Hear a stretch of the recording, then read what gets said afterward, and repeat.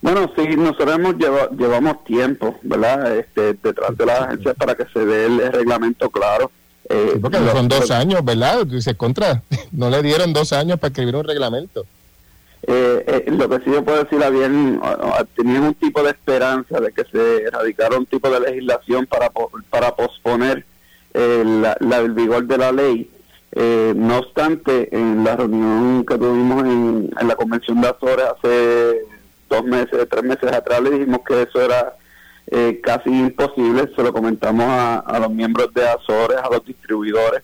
Lo que sí estábamos pidiendo es que se aclarara el reglamento lo antes posible, y nos fuimos, ¿verdad?, básicos en la reunión de diciembre. Nos fuimos, mira, vamos a ir a la intención legislativa. ¿Cuál es la intención legislativa?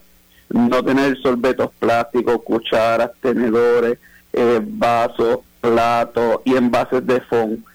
Ninguno de esos, ¿verdad?, puede existir a partir del 1 de julio.